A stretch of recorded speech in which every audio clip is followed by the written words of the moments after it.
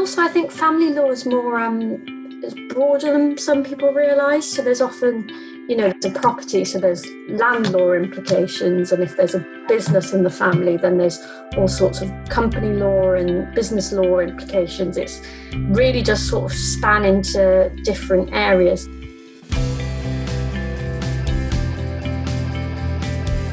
Hello everyone, and welcome to the Student Lawyer podcast series.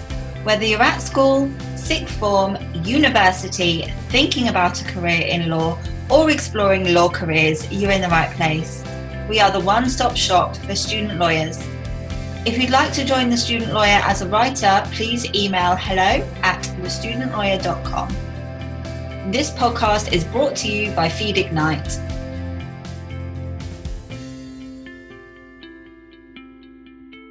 Welcome to the Student Lawyer podcast series. My name's Camilla and I'm an LPC student and future trainee solicitor. Today I'm joined by Annie Joseph. Annie recently qualified as a family law solicitor after training at a top 100 UK law firm.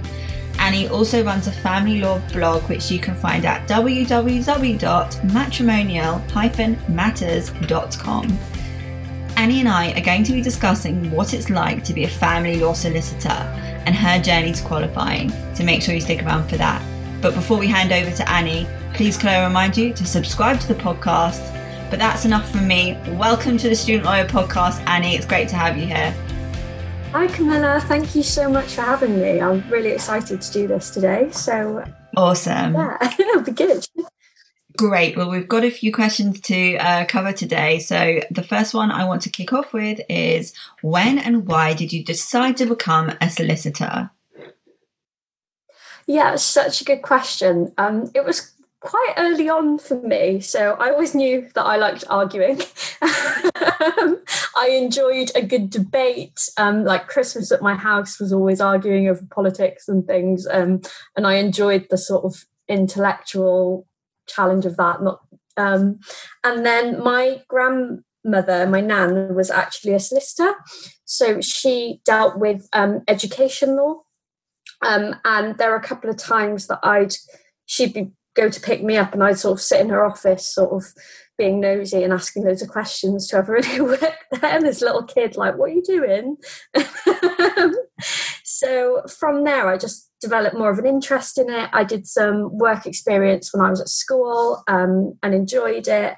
And then as I was doing my A-levels, I thought, yeah, I'm definitely going to apply to go and do law at university. So that's what I did, and it just kind of went from there, I guess. I just started doing more and more work experience where I could, and decided that, yeah, I wanted to be a solicitor. And well, finally, like, yeah.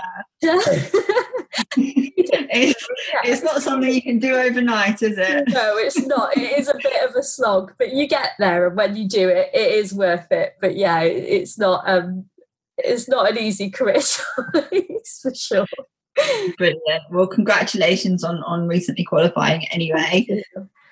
So I can see from your blog and everything you sort of put on LinkedIn that you're extremely passionate about family law. And I did a little bit of snooping as well, and I could see that you wrote your dissertation on family law at university. So does that mean you've always known family law was for you? I didn't actually. I really enjoyed it. And sort of at uni, sort of family, criminal, and sort of medical ethics were my favourite modules. So I always liked things that were about people. I found the sort of more commercial subjects a bit dry. No offence to any commercial or corporate lawyers out there, but I had to find like the people in the case law to be interested in it. So I think that's kind of where that stemmed from. And then I did do some work experience and I really enjoyed it. And so when I joined for Anstey, they didn't actually offer a family seat at the time, but I got in contact with the partner and I was like, I'd really like to try family law. I think it'd be something I really enjoy. So they made a family seat for me and I just loved it. I liked that I got to go to court quite a lot, because in a big commercial firm, actually, when you do sort of disputes or litigation, you don't actually get that many cases going to court because they settle. Whereas with family, I was sitting behind barristers all the time. So that was something I found really interesting. I liked having a lot of client contact. And that was something I really liked about family as well, because you sort of become a bit like, although you're a professional advisor, you sort of become like a friend to people, because obviously it's deeply personal stuff they're telling you. So you do really make a connection with your clients. And I did enjoy that about it. I liked employment too. And for a while, I wasn't sure whether it would be employment or family. Because I was sort of making up my mind, thinking when qualification was looming, like, oh my God, what kind of lawyer am I? what kind of lawyer do I want to be if I grow up? I'm not sure. Eventually, I found that over the lockdown, I was furloughed and I found myself picking my family law books up again. And that wasn't something I ever did with employment or any of the other areas. So I thought, actually, yeah, I definitely do want to do family. So that's what I went for on qualification. And in a weird sort of way, it's actually booming at the moment because of the lockdown. So kind of was a good time for me to go into it. But it worked out. But I didn't know from the beginning, but I always knew it was something I enjoyed. Yeah. Well, I can kind of echo that. I mean, I remember studying family law on the LLB, which was a while ago now, but I do remember finding it really interesting, and I see what you mean by the human element. I also thought it was really interesting how you carved out your career by actually, contacting a partner and making that own seat for yourself. So I think that's a really great tip for any of our listeners out there who maybe want to kind of look outside. Definitely. I think it's important to be somewhat open-minded, but there's either in expressing an interest, if there is something you really want to do, then just sort of reach out to someone and say, hi, I'd like the experience in this. So for most of my seats, was quite open. I let them choose whatever. I was like, yeah, I'm happy to do construction and property, but family was something where I kind of put my foot down and was like, no, this is something I do want to try, please. So I was lucky that they accommodated that. That's great. I noticed from your profile that you've been described by a barrister who's now a deputy district judge as someone who is well suited to family law. Now, I just wondered what you think that means. What makes a person well suited to family law? Do you think there's a certain skill set that family law solicitors need? Yeah, I do. I think it's a lot of the more soft skills that are important in family law. Like, obviously, your clients want you to know the law and to be good at the law. That's kind of a given. But I think what kind of separates the good family lawyers is those who are personable, who can build a good relationship with their clients.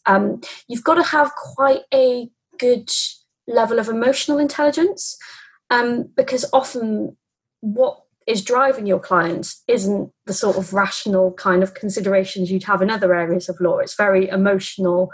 And once you understand what drives your clients, you can kind of help advise them and steer them in the right direction. I mean, they might want to fight a certain issue, but it's just not practical or reasonable or even, commercially appropriate for them to do so. So I think once you kind of understand why it might be, so things like personal belongings can get quite emotional, trying to divide things like that. So once you kind of understand that, I think it helps then for you to be able to advise them better. So yeah, I think it's just kind of all the kind of social and sort of like emotional skills that some people I think forget that are really important in a lawyer. I think some people have an idea of a lawyer just sort of sitting behind their computer and in their law books, and that's not what it's about in family law. Yeah, I suppose you really have to understand people, don't you? Like you said, people might have certain attachments to certain items that, from an objective point of view, someone might think, why are they so worried about this, whatever it is. But actually, you need to have that real emotional intelligence and awareness and to be able to communicate effectively with the client as well. Definitely. I think it can be easy for some people to be quite dismissive, like well, for goodness sake, like it's a teapot or whatever. You know? But to that person, it might not be. It might be a wedding gift or an heirloom, or, you know, there's a sentimental significance. So even though you need to kind of tell them it is a teapot, you know, it's not worth fighting about this, you do also kind of need to understand where they're coming from, so that you can relay that in a nicer way, I guess. Yeah. Help them understand why you're telling them this instead of just telling them that. And do you think there are any misconceptions about family law that you'd like to dispel to our listeners today? Yeah, I do. I think there's a lot of misconceptions that family lawyers can be quite nasty, and that they always want to play hardball and they want to take everything to court and be litigious. And that's not the case, actually. There's a real shift to family lawyers wanting to be more collaborative. That's why you see a lot of family lawyers were supporting the sort of no-fault divorce bill that they brought in recently. For a lot of family lawyers understand that a lot of the time it's in the client's best interest to reach a settlement if they can. So that's one of the main ones. The other one is around cohabitation. A lot of people think that there's something called a common law marriage, so that if you're sort of living together with someone for a long time, the court will view you as married, and that's just not true. So you get quite a lot of people who've lived together for a long time, maybe sort of didn't contribute to the mortgage or reach an agreement as to what would happen with the house, and then they separate. And they think that they've got a lot more protection than they do.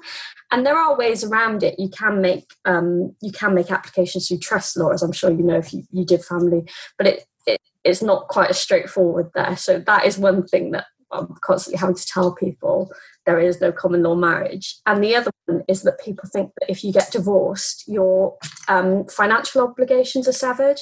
And that's not true. You either need to get a consent order from the courts to deal with the finances, or you need to enter into something like a separation agreement or deed of separation.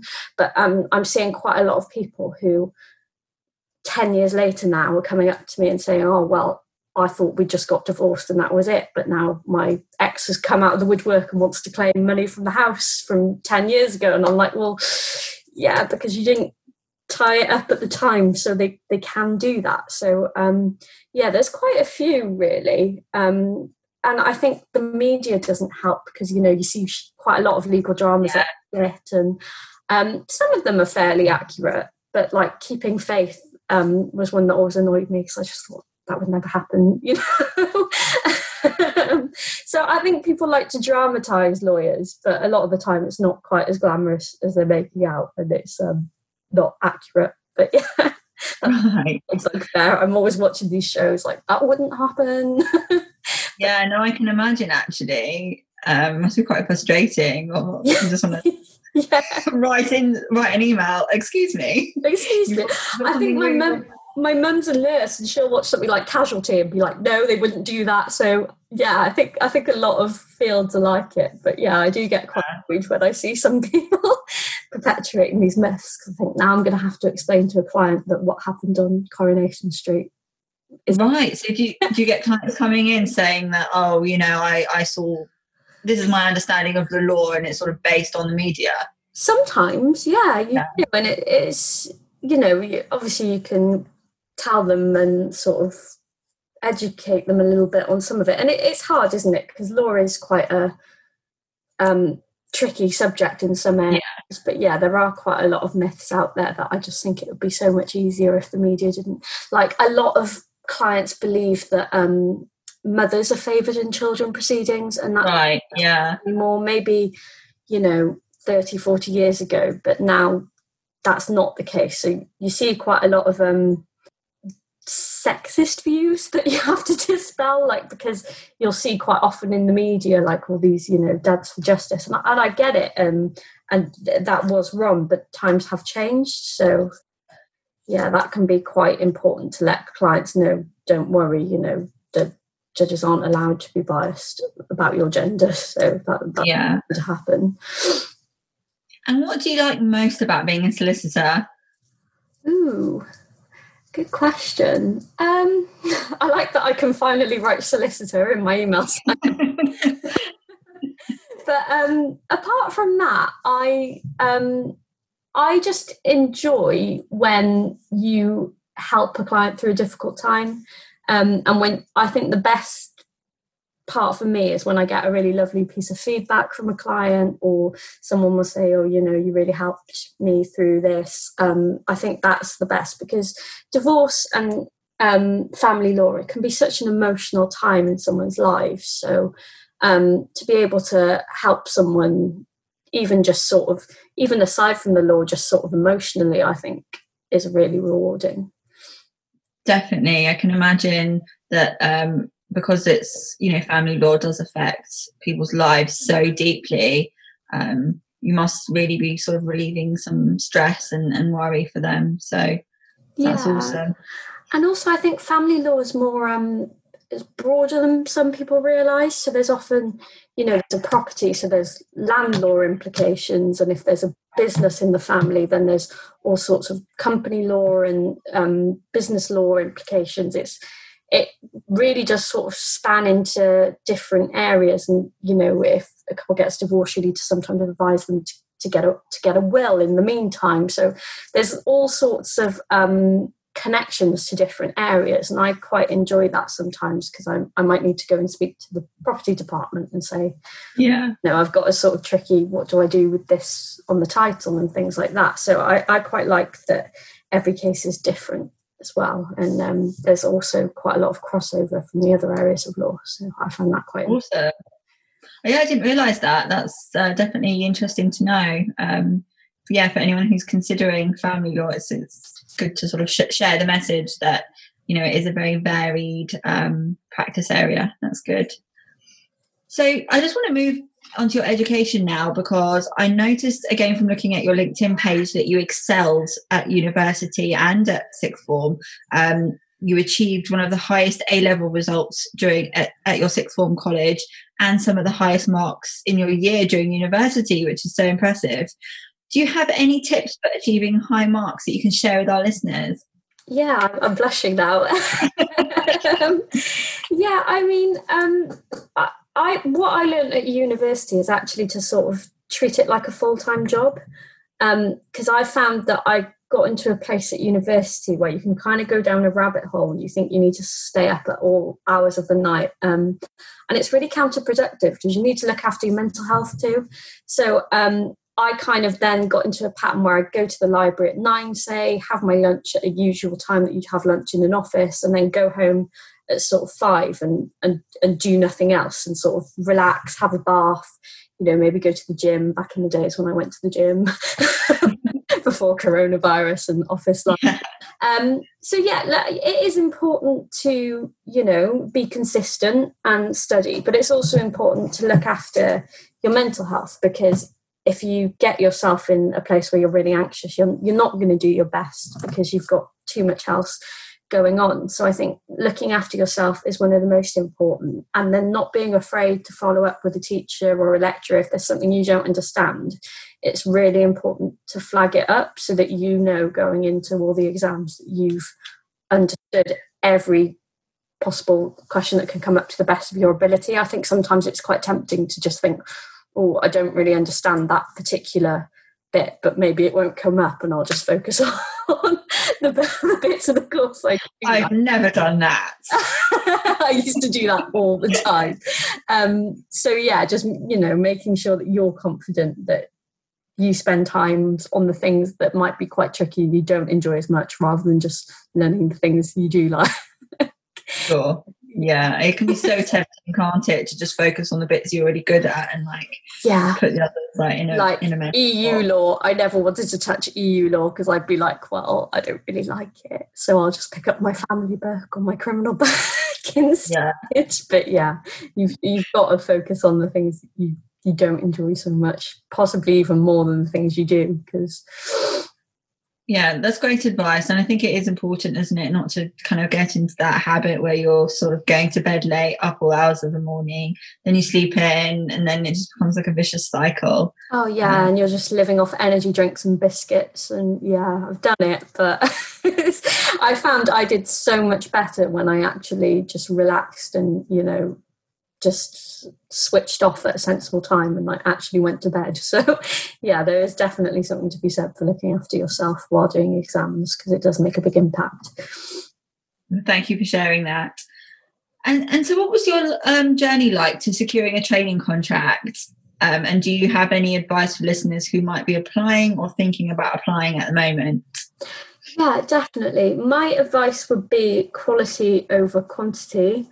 Don't apply by numbers, because I remember being in uni in sort of first year and second year, and people would be like, oh, I've made like 50 applications, and that's great, but you're never going to have the time to do tailored, good applications of that many numbers. So I think if you do less and you focus on them and you really research into that particular firm, then you're more likely to be successful. The other thing is, I think, really think about the kind of firm you really want to train at. So for me personally, I never really wanted to move to London because London just stresses me out a bit. No offence to anyone who lives in London. I'd love to go there for the weekend, but I just couldn't imagine myself on the tube every day, because I'm from like a small village in Wales and I've lived in Devon now for like 8 years. It just wasn't me. So I kind of knew early on that I'd be sort of targeting like the Southwest firms, and I think that really helped me to focus.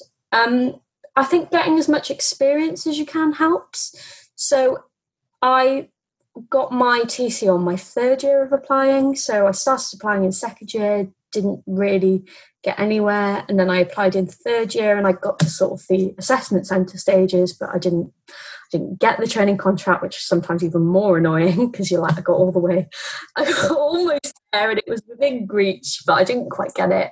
And then I took a year out to paralegal, and I remember saying to myself, I'm just going to have this year just to focus on getting all the experience I can. And then sort of towards the summer of that year, I made all my applications, and then I luckily managed to get my training contract with Fraternity, and they sponsored my LPC, which was great. So I'm, was really grateful for all that. But I think it just don't be afraid to reach out to people as well.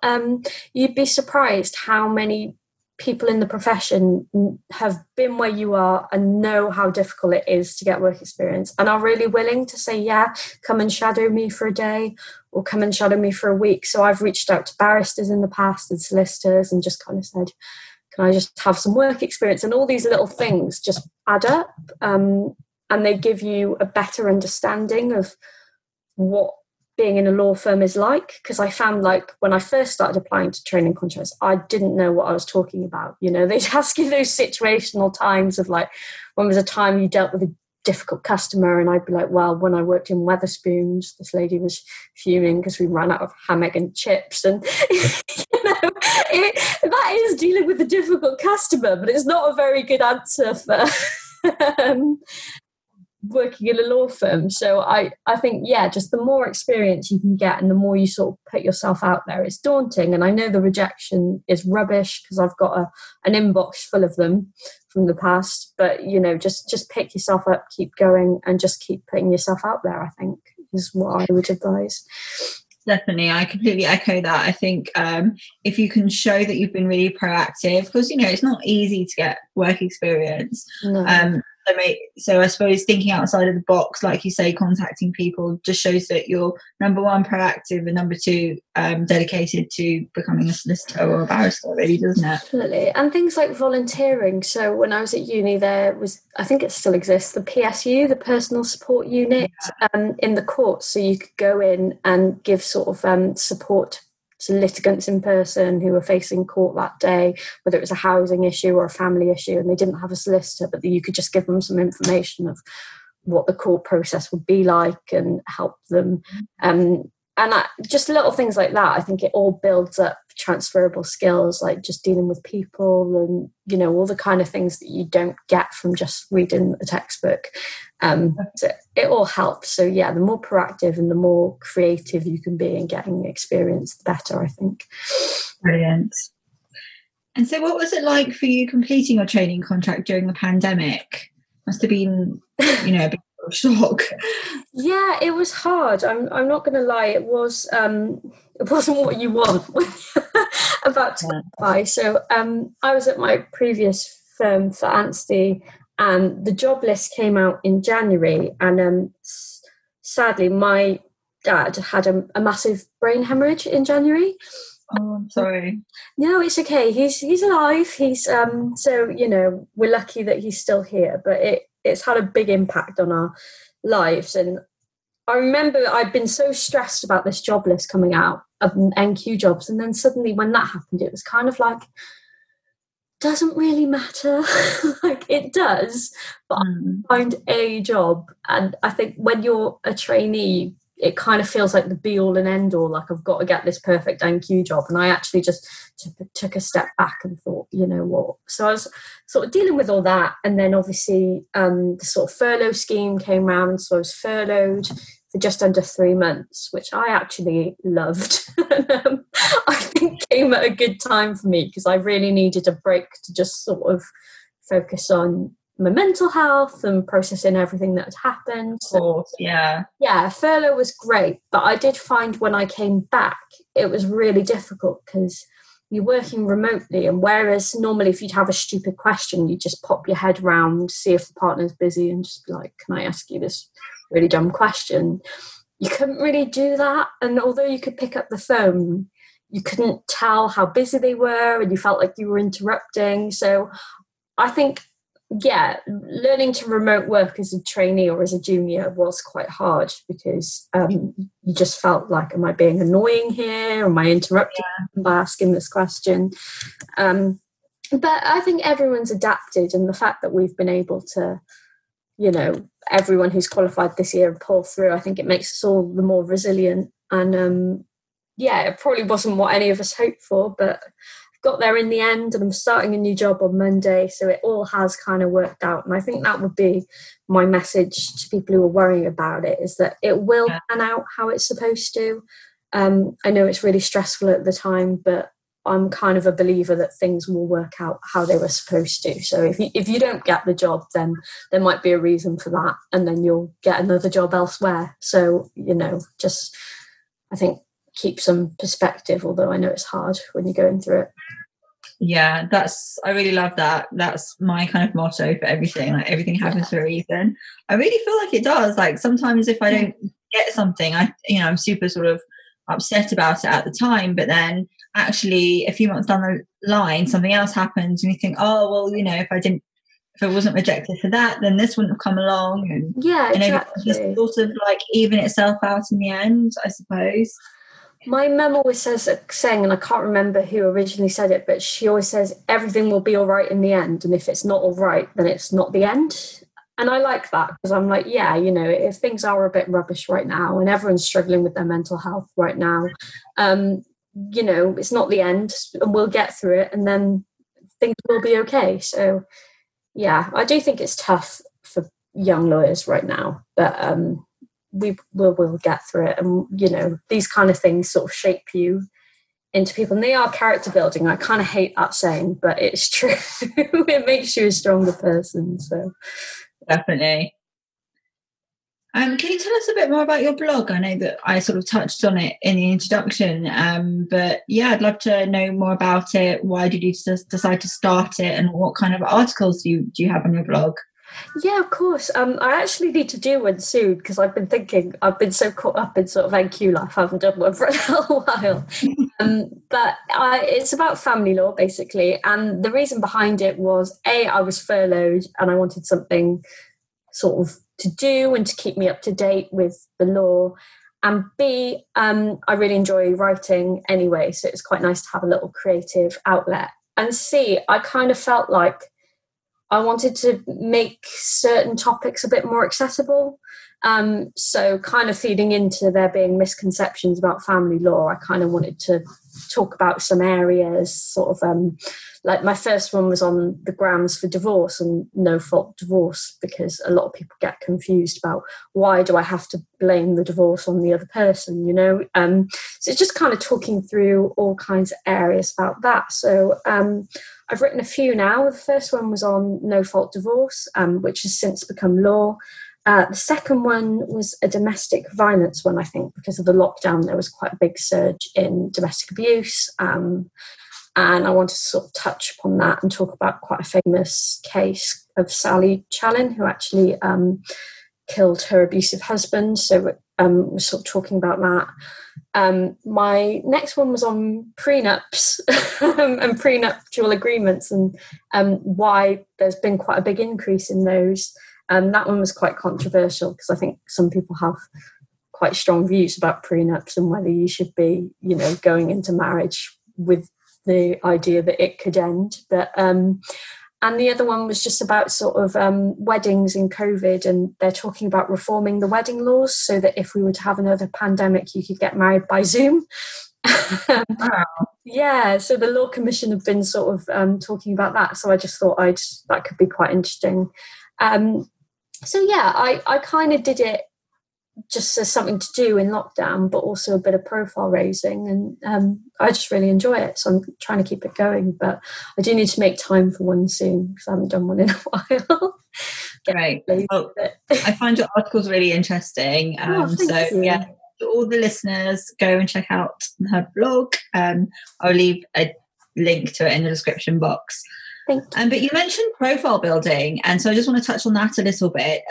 I came across you on LinkedIn because I think you're quite active and you're always posting really interesting snippets. So when did you start developing an online presence, and what advice do you have for listeners who want to also do the same thing?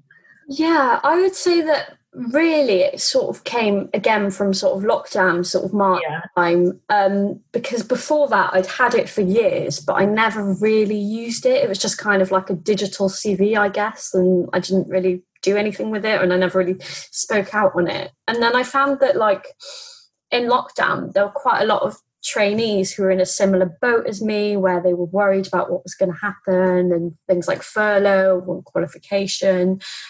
So I started talking about that a bit more because I felt like, well, no one's really speaking up about it, but a lot of us are going through this time and it's a bit rubbish. So maybe if I start talking about it, we can have a bit of a dialogue about it, and other people will realise, oh, yeah, I'm not enjoying this either. And, just sort of start a conversation. And from there, I just try and post about things that I think are going on in the legal industry. Sometimes I talk about my personal life as well, because I think it's important for especially lawyers to show that they are human beings as well, because you get quite a lot of people who just post the same stuff, like it's just an article from their firm with no comment, and that's it, and then they wonder why they don't get any engagement. And it's like, well, because that's what everyone does. You need to have an opinion and be personable. So yeah, I just think it's a really good tool, and it's had a lot of opportunities for me, and sort of job wise, people have reached out to me on LinkedIn quite a lot, and I'm doing things like this, like podcasts, and I've done quite a lot of sort of mentoring events and sort of speaking to students about experiences. So I think it's a really good tool, and I'd like to see more junior lawyers use it, because I feel like a lot of people are a bit scared to have an opinion online, in case, because we all see the horror stories of people who say, ridiculous things online and end up getting into hot water. But, you're not outwardly like racist or sexist or the obvious things, you're not going to get into trouble for having an opinion. So yeah, I kind of think that more lawyers should be a bit more vocal on LinkedIn, to be honest. But there's probably loads of people who find me annoying and wish I'd shut up, but I'm not going to. So. I'm sure that's not true. But I think it was really interesting what you said about personal branding. I think that's going to be more and more important as we are moving to a more digital world, and we're being forced to. So I think that you're right. You're right. It's important to have an online presence. I thought it was interesting that you've got people reaching out to you for events and jobs. So it just goes to show the power of LinkedIn, doesn't it? Definitely, yeah. And I think the more you do it, the more confident you get in doing it as well. And as you say, as we go into a sort of more remote digital world, it'll be less about which law firm has got a flashy office and more about which law firm has got a good online presence, which lawyers have good online presences. So yeah, I think, lawyers by their nature can be a bit hesitant to change, but we just need to adapt. So true. Well, that is the end of my questions, which is I'm really sad about, because this has been a great chat. It's been fantastic, and I'm sure that many of the listeners will have found the insight into family law and your journey really inspiring. So thank you so much for sharing. Thank you. No, thanks for having me. It's been really good, and I've really enjoyed chatting. So hopefully others will find it interesting. Yeah. I'll leave a link to your LinkedIn as well. Are you happy for the listeners to get in touch? Yeah, of course. Especially if it's anything to do with sort of work experience or family law. I myself found that there weren't many people who were very passionate about family law online. I found a lot of people in sort of commercial areas and corporate areas, but I didn't really have many role models until I started practicing in family law. So I think the more people with different specialisms that can be vocal online, the better. So if anyone wants to ask me anything, connect. Brilliant. Okay. Well, thank you so much to all the listeners for tuning in, and we'll see you next time. Thank you. Bye. Bye.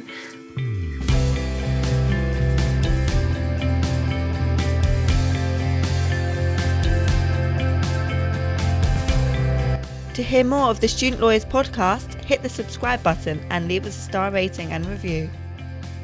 If you would like to join the Student Lawyer as a writer, please email hello@thestudentlawyer.com. We'd like to thank Felix Knight for producing this podcast today.